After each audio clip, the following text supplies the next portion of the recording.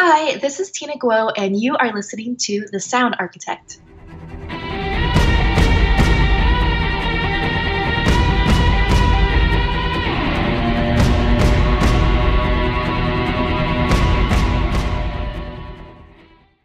Hey, this is Alex at The Sound Architect, and I'm joined by Tina, and congratulations on completing the first leg of your Hans Zimmer tour and agreeing to talk to us on your short break before you're off again, although I'm sure a break for you isn't really a break at all. Thank you so much. Actually, no, going on tour is the break, is the vacation. Real life is exhausting, but fun, so thank you. I think you have your World of Warcraft video due to be filmed in a few days. Tomorrow morning, actually. Oh my gosh, wow, good luck with that. Thank you. From your recent album, Game On, and then back on tour again to America and Canada, right? Yes, that's right. So let's talk about your music video since that's coming up, because you have quite a few very cool video game like mini movies like the Skyrim and the Zelda and the Pokemon video. How do you come up with the ideas for these kind of videos, and how do you fit it with the music that you've remixed or written? Well, I love shooting music videos, first of all, because I feel like, as a kid, my parents, they were very frugal. And so for like Halloween, I never had a costume. I never had any costumes. And I just remember just being so like envious and wishing that I could dress up and whatnot. So I think it's kind of like manifested itself into my adult life, where I just am looking for any excuse to dress up as ridiculously as possible. So yeah, I always have these like different, and for me, I feel like, art and music is not just what you hear. I mean, I know this is a sound architect, but it's also visually, what you show because, all of our senses have to be stimulated, I think. So I just love like dressing up. I love to kind of explore what type of looks or characters. And for the most part, I try to do kind of my own versions, not direct, cosplay. Although I guess the Legend of Zelda video was pretty, like an exact copy, except I'm Asian and, Zelda. It's okay. It's just so much fun. And for Zelda, I for the most part have found all of my own costumes and stuff myself, like sometimes on Amazon, sometimes on Etsy or like different places. And I really enjoy that process. And I also, until very recently, until like the last 2 videos, I also like directed everything myself, produced it, did the editing, because it's all, for me, it's all a part of the music. It's like, it doesn't just finish with the song. It finishes once you create like a visual kind of home for it also. And so, yeah, and let me see. So for this last album, I did the Skyrim music video. And for that one, I worked with an amazing team. It's the same team that's shooting the new World of Warcraft video tomorrow. And they're both high fashion photographers. And so like the look is a little bit less like, I don't know how you say it, like cutesy, and more of like a fashion editorial look, which I think is fun. And we have a great team of like stylists and whatnot that we work with. And so it's definitely more of like an interpretation, inspired by the video games, So I'm super excited. Tomorrow I'm dressing up as a night elf, and also as a dark lady. I cannot wait to be like painted in blue, purple body paint. I have like a really long wig and white contacts and all that stuff. So I'm really excited. I mean, I can't believe I actually get to do that for, as like kind of my job. It's pretty amazing. So. Yeah, you must have so many jobs, like on top of being a composer and cellist, just around that. Yeah, I mean, I definitely believe that being a musician, or actually anything, in the modern world today, you really have to be able to, because everything's so interconnected. The young people growing up now, because I'm almost 32. But all those young kids growing up now, they grow up around so much technology. There's so much direct and free access to endless amounts of knowledge. There's tutorials for everything. You can literally learn how to do anything, And it's really, I think it's a great thing. It pushes people for us to evolve to the next level, to to fully reach our self-actualization, to discover everything that we could possibly learn how to do ourselves and be self-sufficient and be go-getters. And so I think it's super fun. And for me personally, one side, I love the music, the art, the passion, and all of that. But I also love like the all the logistical business stuff, money, like finances. I also really really, really like that, because I think being good at business and being good at like your personal finances, that's also a form of art, so everything's art. And yeah. So I guess I just try to do everything, although sometimes it does start to get a little out of control because you run out of time and brain power. But I try. Yeah, I just try to do as much as I can. Oh, that's so interesting. I have to say, I bought your new album, Game On, the day it was released, and had it on in my car, driving to work in the mornings. Thank you. Oh, you're welcome. It's really good for getting pumped on the way to work, to be honest. Oh, thank you. As long as it doesn't make you violent. No, not too much. Okay. But I wanted to ask how you choose what tracks to include on that album, like from your favourite game things, or from your favourite to play, like when you sit down and play games, or from the music, like what went into your decision process from what to include and what not? Yeah, definitely a combination of both. I've been very lucky to have been able to play on some game scores, to work with Blizzard and to work with I think probably most of the major game developers. So I definitely, well, the first song actually that I knew I really wanted to do was Journey, because my very dear friend, one of my oldest friends, Austin Wintory, wrote the music for that, and I think it came out years ago. It's been quite a while, right?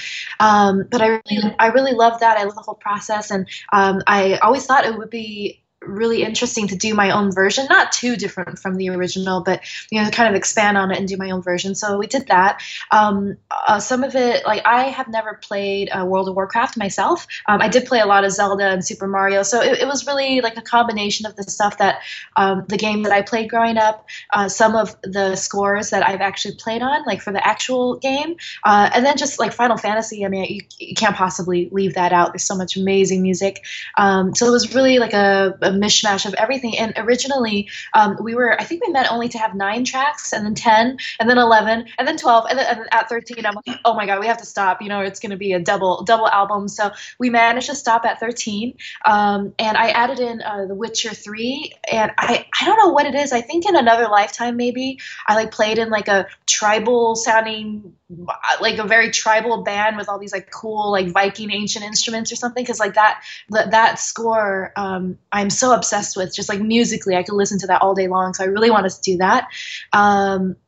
So yeah, it's really I think every track had I mean, I could talk forever about it. You probably don't want to hear all the details, but for every track there's some kind of obsessive oh my God, we have to do that for whatever reason. But I managed to stop at 13, so it was okay. Maybe you can have a double album in the future. Yeah, I mean, there's so much music. We could always do another one later. Yeah. And my favourite track was the Super Mario medley, and especially the part of the track where it heads into heavy metal territory.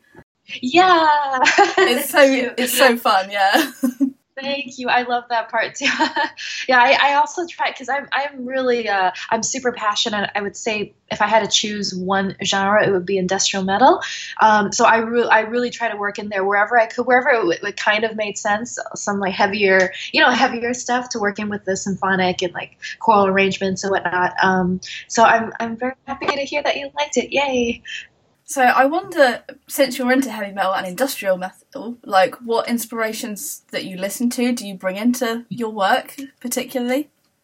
Well, I tend to be a little bit obsessive, and then I obsess only over one particular thing. So my obsession is Rammstein, and nice. I actually the very first music video that I made, which was it was in 2009, so 8 years ago, called Queen Bee. It was a heavy, kind of a metal version of Flight of the Bumblebee. And my entire goal, I spent all of my life savings, which is not that much money at the time, but I spent everything. I didn't even have money for rent or food. I was I don't care. I just have to do this video because I need to put it up on YouTube so that Rammstein can see it, and maybe they'll ask me to play with them. It hasn't happened yet, but I'm still working on it. Seriously, I'm still working on it. I don't want to be pushy. I don't like to reach out to people directly, because I feel it's, I don't know. I don't want to I want them to somehow find out about me and then ask me. So I'm manifesting it. I'm working on it. But yeah. Yeah, I just love I love the music. I mean, I've read some of the lyrics and they're a little extreme. But when I listen to it, I don't understand what they're saying. So it's more about like the vibe or the feelings, like the power and the aggression. But it's not like super screaming or messy. It's like very clean. Somehow it's like clean and aggressive and like punchy. And the stage antics are very fun and interesting to look at also. Yeah, I bet. But I also take inspiration from, I listen to a lot of new age music, which is probably, the opposite of that. I love Marilyn Manson. He was the first, I think it was the first type like heavier music that I ever was exposed to. So I love Marilyn Manson.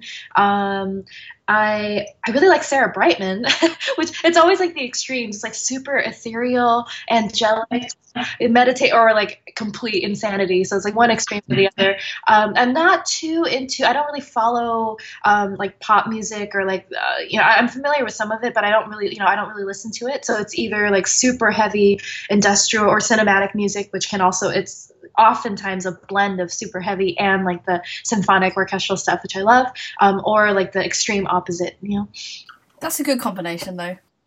Mm-hmm. You mentioned earlier about your family being quite frugal, and I wanted to ask a little bit about your upbringing because you come from a very musical family, and what was it like growing up in that, and how did that journey lead to where you are now? Yeah, so both my parents are music teachers. My father is a cello teacher, and my mom is a violin teacher.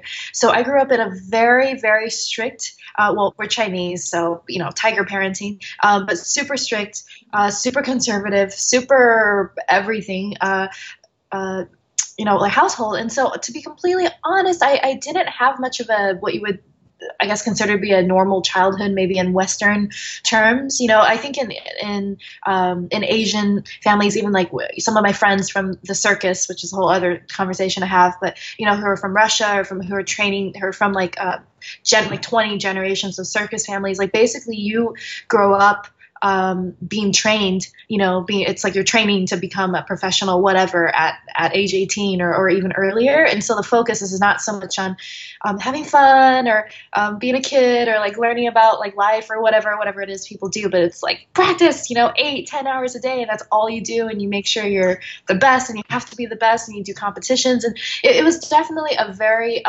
stressful. It was really stressful. I can't say that I was very happy growing up. It was a lot of like repressed feelings. I was really angry all the time. I was really totally emo. It was great for channeling aggressive stuff later on in life, I think. But yeah, but I'm actually really grateful for it, and I'm not just saying that because I have to. It's like genuinely, I've gotten over it. I'm in my early 30s now, so I had like a decade to kind of get over it. But I definitely wouldn't be where I am now if they hadn't forced me to practice so much. I literally practice 8 to 10 hours every day from when I started at 7 when I started the cello.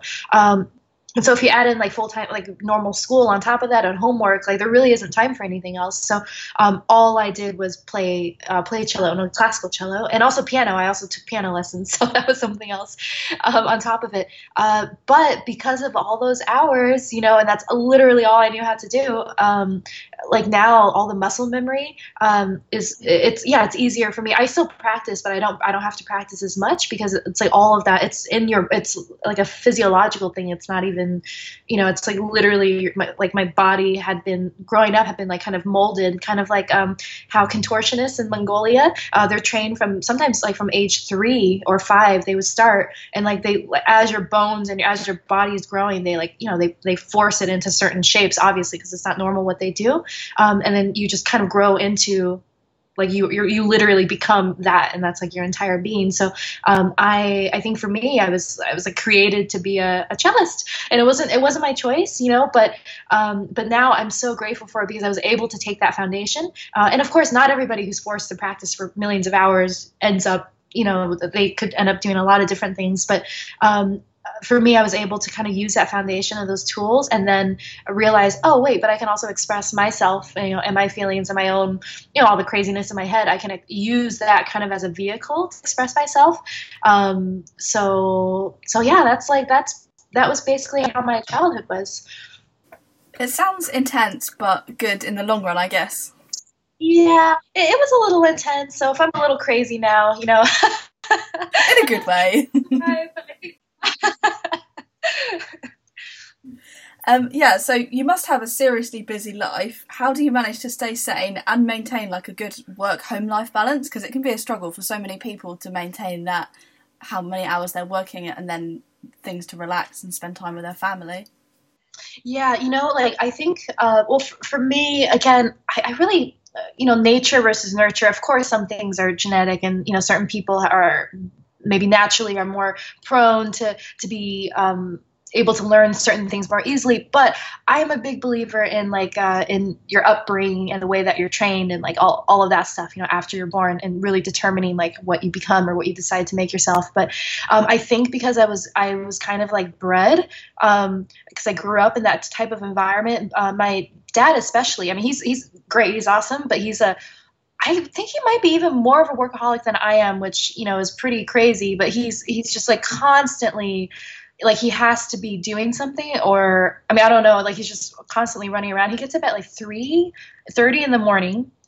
He sleeps only a few hours, and then they live on the top of a hill in San Diego, and it's kind of like wild. There's a lot of like bushes and there's fruit trees and stuff, but it's like over an acre on the hill, and it's not like landscaped like smoothly. It's like all wild and stuff. So he's like randomly planted all these like different trees and whatnot. So basically, he like gardens outside by himself. He doesn't like hire any help for like 2 or 3 hours, before the sun comes up.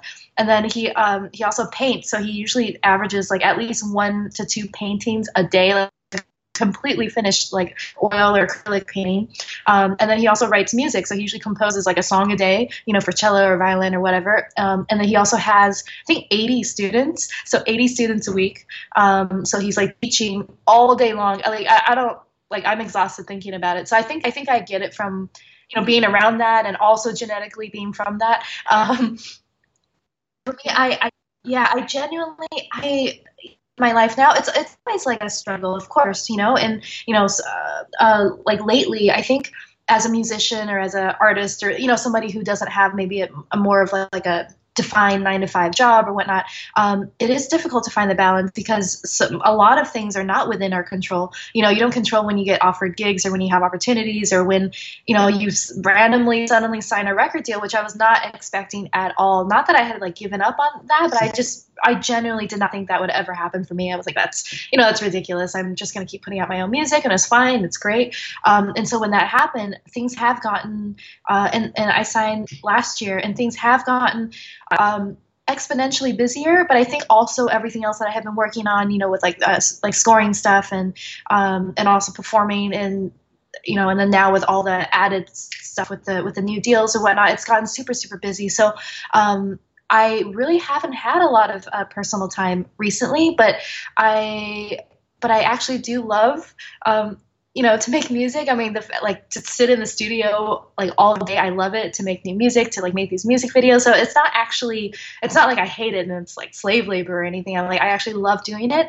But finding the balance is definitely, I think, something that everybody has to, I don't know, consciously think about, and it shifts. I'm sure there'll be periods where I'll be suddenly less busy, and then you kind of have to take advantage of it.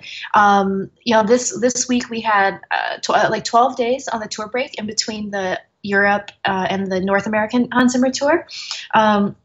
So I was, I've been like running around to meetings the entire time, and like taking care of logistical things, but I did manage to schedule in one day off. Right.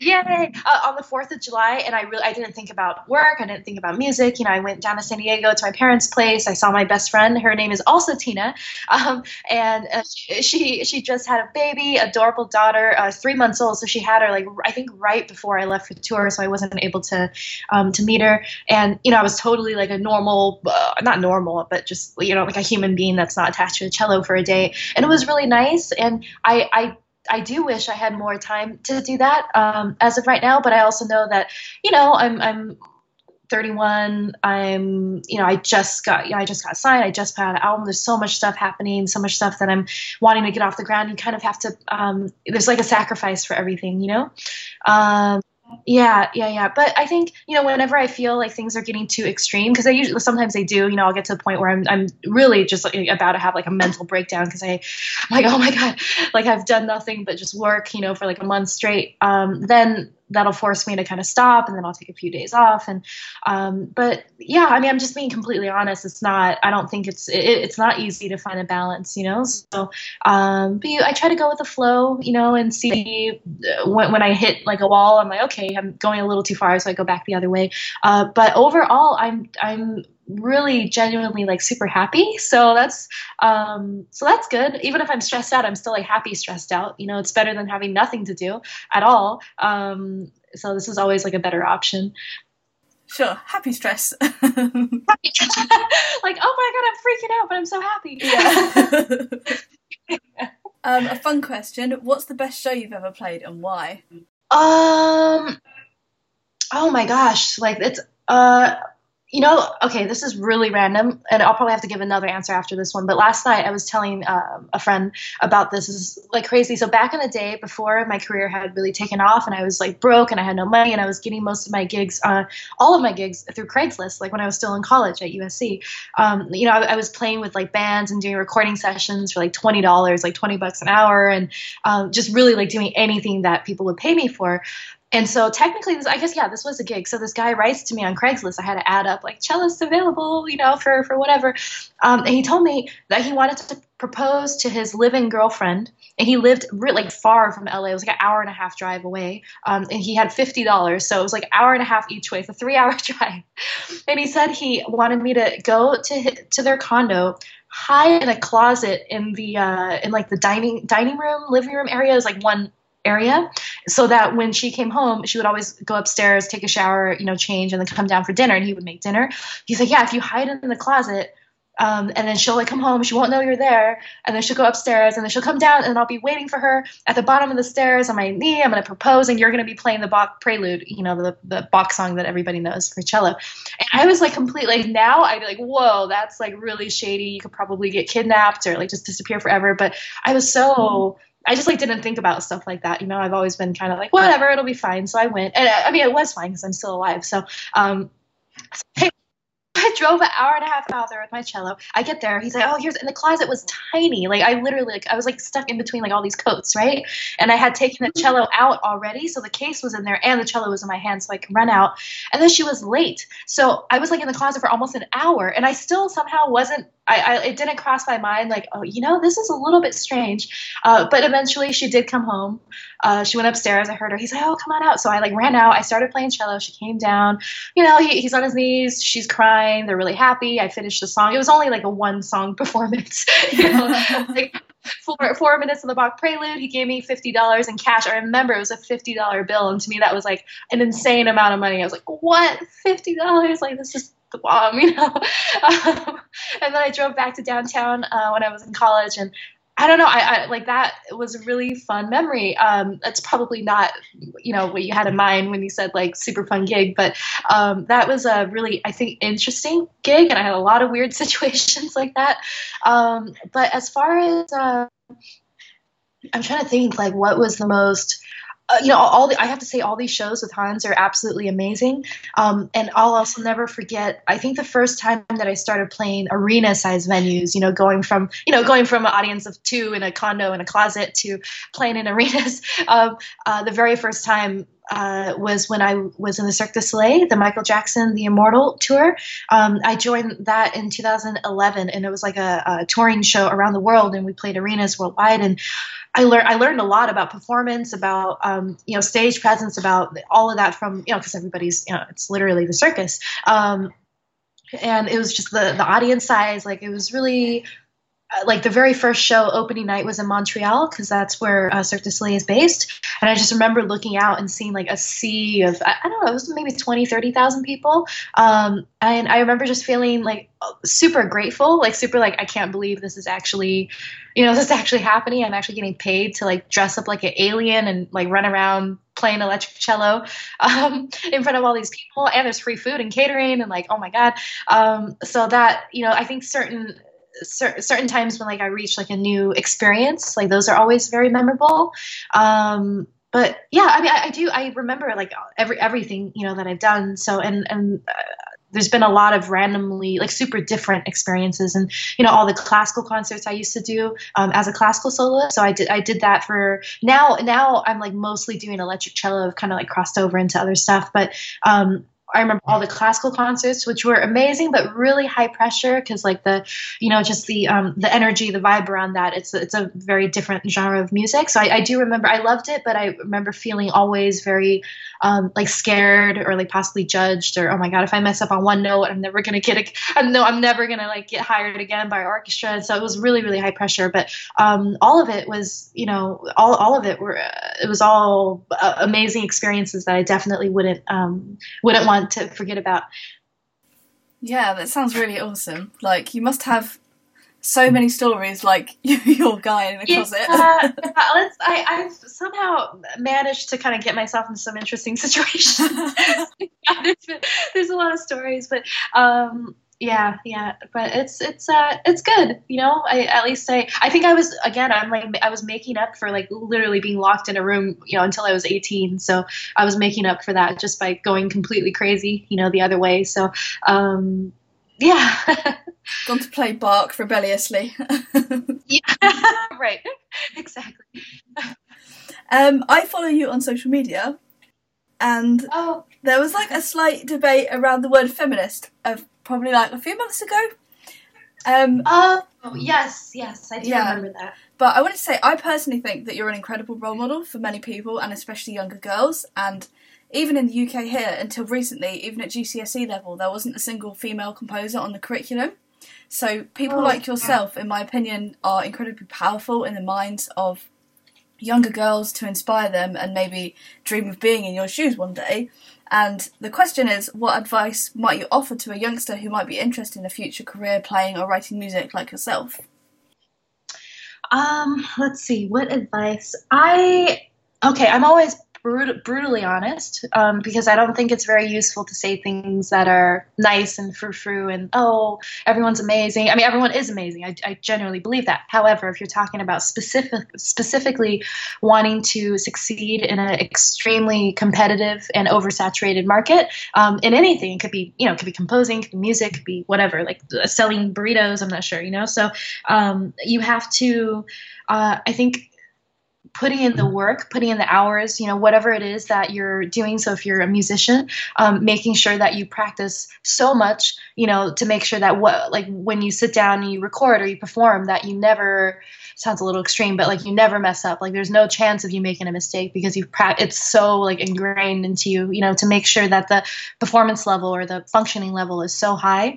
And this is just what I think, just so that, because you, in the end, no matter how you package something, you know, of course I use, you know, the way that I look, the fact that I'm a woman, you know, all of that, because it's the entertainment business. But underneath that, underneath the rapping, underneath all the, you know, the presentation, there has to be something there or it's not going to work, you know. So I think the core, like, you really have to work really hard. It's not easy, you know. It might look like, oh, it's just running around doing stuff. Like, no, it's a lot of hard work. So you have to, you know, and again, it's a very kind of extreme mentality. But someone told me once, I was in college, just got to college. You're like, Tina, you know, for every second you're not working, somebody else is. And I was like, oh my God, that's right. For every second I'm like goofing off or not being productive. And again, this is also unhealthy if you take it to the extreme.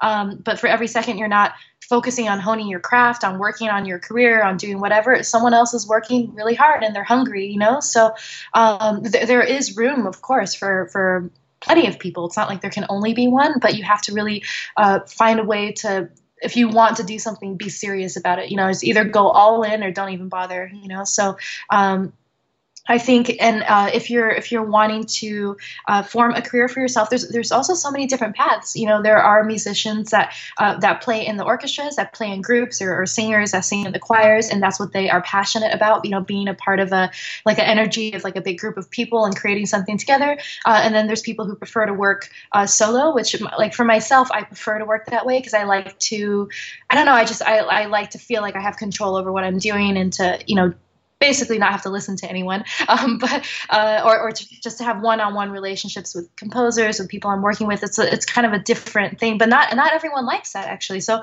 depending on what it is that you want to do, and then figure that out, and then figure out a way to and find out what is valued in those environments and situations. And so for me, I really wanted to like form my own. I wanted to like be me, and like I want to express myself. I want to like express everything that I want to, like musically or artistically. And so you have to also think about like how you can make yourself not stand out. I mean, everybody again stands out, but really like hone in on what exactly it is that your brand might be. And I spent most of my life so far being super confused about what I was. And, people always used to tell me like, Tina, stop playing so many different kinds of music. Stop, you're confusing people. You can't, like, no one can do all these different kinds of music. I guess I've always just been curious about doing everything, and I didn't listen to them. And so now, it kind of worked out, because now I feel like I've been able to, work in so many different environments and play with so many different people, and different kinds of music, because that's just kind of what I naturally was inclined to do. And then I kind of focused on that, and that's kind of become, I don't know if that's my brand, but it's like something. So it's not a very clear answer, but I think it just hopefully, am I confusing? No, not at all. It's quite interesting, because there's often like a debate about being like a jack of all trades, master of none, or like, because lots of people think that it's important to be specialised in just one area, or whether you should be really versatile and do like loads of different things. Yeah, I think it can be both. I think it depends on it depends on the person. There's people that specialize in only one thing, and again, maybe that's the one thing that they're the most passionate about. And then there are people who do everything. And for me, it's not just musically. I until a few months ago, I was self-managed, self-agented. I negotiated my own deals. I didn't have I don't have a lawyer. Every, no publicist. I did everything myself. So I think I just generally, maybe I'm just a bit of a control freak, and I didn't trust anybody else. I just learned how to do everything myself. But yeah, I think it's about following what comes more natural to you. And so like every person is so different, but the one, I think, general rule that applies to everybody is you have to be serious about it. You have to really, I'm not, I don't want to use any specific examples, but oftentimes I will have other string players, like most of them local here to Los Angeles, and girls, female string players who will, write to me and ask me for advice and ask me, oh, how did you get this gig? And how did you do that gig? And how did you, and I'll go to their Facebook page. And again, everybody is free to do whatever they want. I'm not being judgmental, but it's purely in a very scientific and analytical way. I'm explaining this, So I go to their page, and they're telling me that they really want to, do what I want to do. Like, that's all they care about, and they're passionate about it. Okay. And I go to their page, and there's nothing about music. It's them partying or like, post, which is fine. Like, you could do whatever you want, but I feel like if you're really serious about something, your entire being, like, you need to, because if you don't do it, there's other people who do, who are that passionate, who are that hungry. And, so I would advise, and I would ask them, like, oh, do you have any samples of your playing? Do you have like a video? I mean, now literally, like, most of my videos I do on my iPhone. It takes not even 2 seconds to do it, so there's no excuse. Do you have any videos of your playing? Oh, I don't have anything. I'm like, do you have any recordings? No, I don't do recordings. I'm like, oh, okay, well, then you're really not that serious, So I think it's important to be a self-starter, no matter what it is that you're trying to do. Even if you're trying to get like a more of a, I don't know, not an orchestra job, what I mean, like maybe like an environment where it's like a more of a regular situation where you're in a group. But even in that case, I feel like it's so competitive now, because there's so many people that do it and that are passionate about it, that you really, you should too, like really, whatever you do, put all of yourself into something just to see how far you can take it. Yeah, I agree. Yeah. Okay, I'm done preaching. Sorry. Let's talk about the recent Wonder Woman film, because that's been quite a big hit and celebrated as the first female superhero film. What was it like to work on the music for that? It was really fun. I mean, the main theme, because the only thing that I played on for that film was the main theme, and that Hans and I worked on that for, Batman versus Superman. So basically for Wonder Woman, they brought me back in and I just played over a couple different scenes and also without picture, just like a lot of different versions and variations of the main theme. So I kind of like noodle around, improvise around a little bit. And I have to tell you, this is really bad. I've been so busy that I haven't had time to watch the movie yet. So I'm not even sure like what takes they ended up using. I know it's in there, because I've heard people say things, but like I haven't seen it yet. So hopefully, maybe while we're on tour this next 5 weeks, there might be like or go watch the movie, and then I'll let you know what I think. Yeah. Oh, I was lucky enough to see you play at Vivaldiano, which was like the Rock Vivaldi at the Apollo. Oh, right, yeah. But we're also really looking forward to your game on tour. Your playing style and body language is really expressive and powerful. How did you develop this? Because you talked a little bit about Michael Jackson, but how did you come to the decision to play so expressively and in a certain way compared to the more traditional classical cellist that maybe you did previously, who's, I guess, the classical role is more as part of an orchestra, so they're not there to be noticed as much, whereas your like on-stage persona is very at the front of what's going on. Right.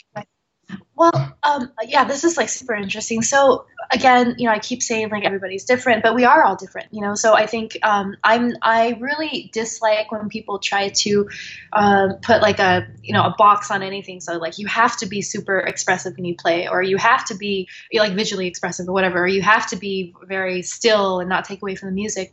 And I always say like, no, stop telling people what to do and just focus on your own thing. Focus on yourself. Don't worry about other people. So even when I play classical music, like I'm still, in the past when I was doing more classical cello and I was touring as a soloist, so not a part of the orchestra, but like a guest with the orchestras. And in general, I think there are a lot of soloists who are a lot more, I guess, flamboyant, if you want to say that, or expressive, because they're kind of like, they're the featured thing. But there's also plenty that are extremely meditative or still when they play, and it's also beautiful, So I just think everybody should just do whatever is natural to them. For me, I guess it is natural to just be super expressive and to express outwardly what I feel on the inside.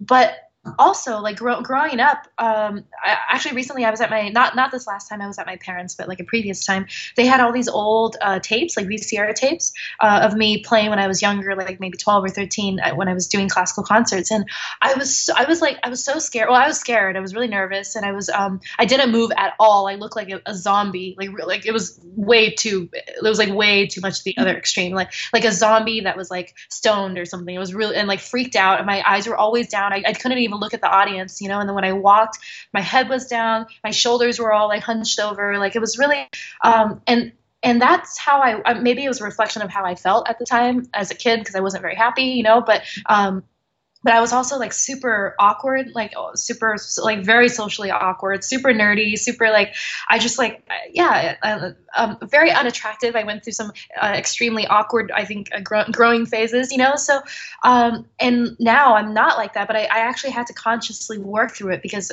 for me, like now I'm super talkative, but like it doesn't come naturally to me, or it didn't come naturally to me. So again, that's why I'm because it happened to myself. So that's why I always say like, no, there's no such thing as like, you have to be a certain way. Anyone can learn to be any way if they really want to like push themselves and try to grow like a certain part of their personality or something. And so, yeah, it's like going to the gym and working out your muscles and getting huge. I don't do that, but like I've really tried to work on myself as a person and the way that I express myself. So I think the turning point, the summer between 7th and 8th grade, because I didn't have any friends. So after I finished like practicing, I didn't have to go to school. I would go to the public library because it was free and it was air conditioned. So my parents would sometimes drop off my brother and I there, and I would read all these books, and like I was reading all those vampire novels, all the romance novels. I was really into that, but I like one day I like walked past the self-help section. I was like, self-help, what's that? I need help. So I went into the self-help. And I started reading all these books. That was when I first discovered makeup. I saw, oh God, I can't even remember his name. He's a makeup artist. And the book was what's the right word? Like cross dressing. It's like he would take men and then put makeup on them and then turn them into these like not just like gorgeous looking women. And I was like, what? If that can turn into that, then there's hope for me. So I remember I studied like the entire makeup book about like facial structure, and I was like in middle school, like learning about that.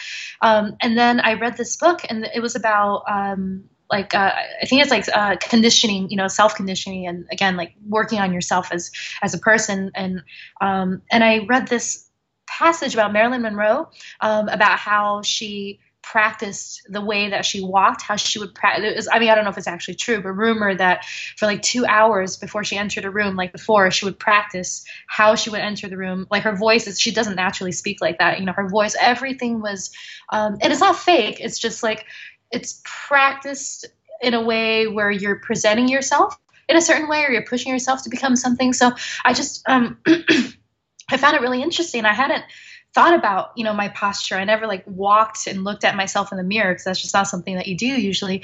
So after I read that, I went home and there was like a mirror in the hallway. And I started practicing like how I was walking, and I looked at myself. I'm like, oh my God, I'm so awkward. I'm like, so I was, and it was like super awkward, but I would practice, and I suddenly became aware of that. Like I was always hunching over. I was always with my head down, always like really, like putting out the energy, like that I'm not confident, which I wasn't, I'm like, insecure and all this stuff. But I found that like the more that you pretend, the more that like my posture was better. And I like, even if I had I was super nervous, but I pretended that, I was fine, and I smiled a little bit. Like suddenly people do like react differently, because the energy is differently, and then you end up feeling different. And then like now, many years later, like it's really like it's not like an act anymore. Like I guess I just like was able to find a different part of myself. And if you don't, I think, actively try to work at something that's not how you currently are, you'll never discover it, So I think that, all of that. So for me, like performing on stage is exactly the same as how I am in real life. It's just an extension of like myself as a person. So the more I think that I worked on becoming more confident and trying to like, figure myself out, and like, not be miserable and awkward and shy all the time. And that also changed in my playing, in my performance. And with the electric cello now, like I feel like when I play music, when I'm performing, recording I love doing too, but when I'm actually performing on stage, and I'm like, nothing is like, I don't do anything because I think, oh, like I should like whip my hair this way. Like it just comes naturally. It's like whatever I actually feel like, whatever just randomly comes out, I do it. And I think sometimes if you haven't consciously worked on getting past all of those mental blocks where you think, oh, I can't do that, that's gonna look stupid, or oh, that's too much, or like I've stopped thinking completely, which could be bad, but I've just completely stopped thinking. I'm completely in the moment. I'm not like, I just play. Like you have to practice a lot first to make sure you don't actually have to, remind yourself where you are or what you're playing, but to the point where everything is in muscle memory. So I don't like for example, the Hans Zimmer live show, we've played it so many times, and we also toured it last year, but now like my mind is actually completely blank. I'm just completely, you just play the music and you feel it. And it's really nice to not be in my own head, because I do tend to overthink and overanalyze everything normally, Yeah, for sure. Mm-hmm. Our final question. If you were stuck on a desert island and you could have only one music album and one video game to play for the rest of your life, what would you pick and why? Oh my God. That is okay. I would play. Okay, if it had to be only one type of music, I would have to revert back to classical music. Actually, I would the Shostakovich Piano Concerto, before recorded by his son, the second piano concerto. It's like a beautiful, really kind of sad, but beautiful, like ethereal piece. I could listen to that forever. So I would listen to that. And as far as a video game, I got the Nintendo Switch, so I've been playing Zelda, and I haven't had time. Of course, I also haven't had time to like continue, so I'm way behind. But it feels like so far that there's just endless possibilities, and there's a lot of stuff you could do. So I'll just say I would bring my Switch with me in Zelda. Nice. Right. Well, that's it for all our questions, and it's been a really awesome interview, and thank you so much for joining us. It's been great. Thank you. Really appreciate it. Thanks so much.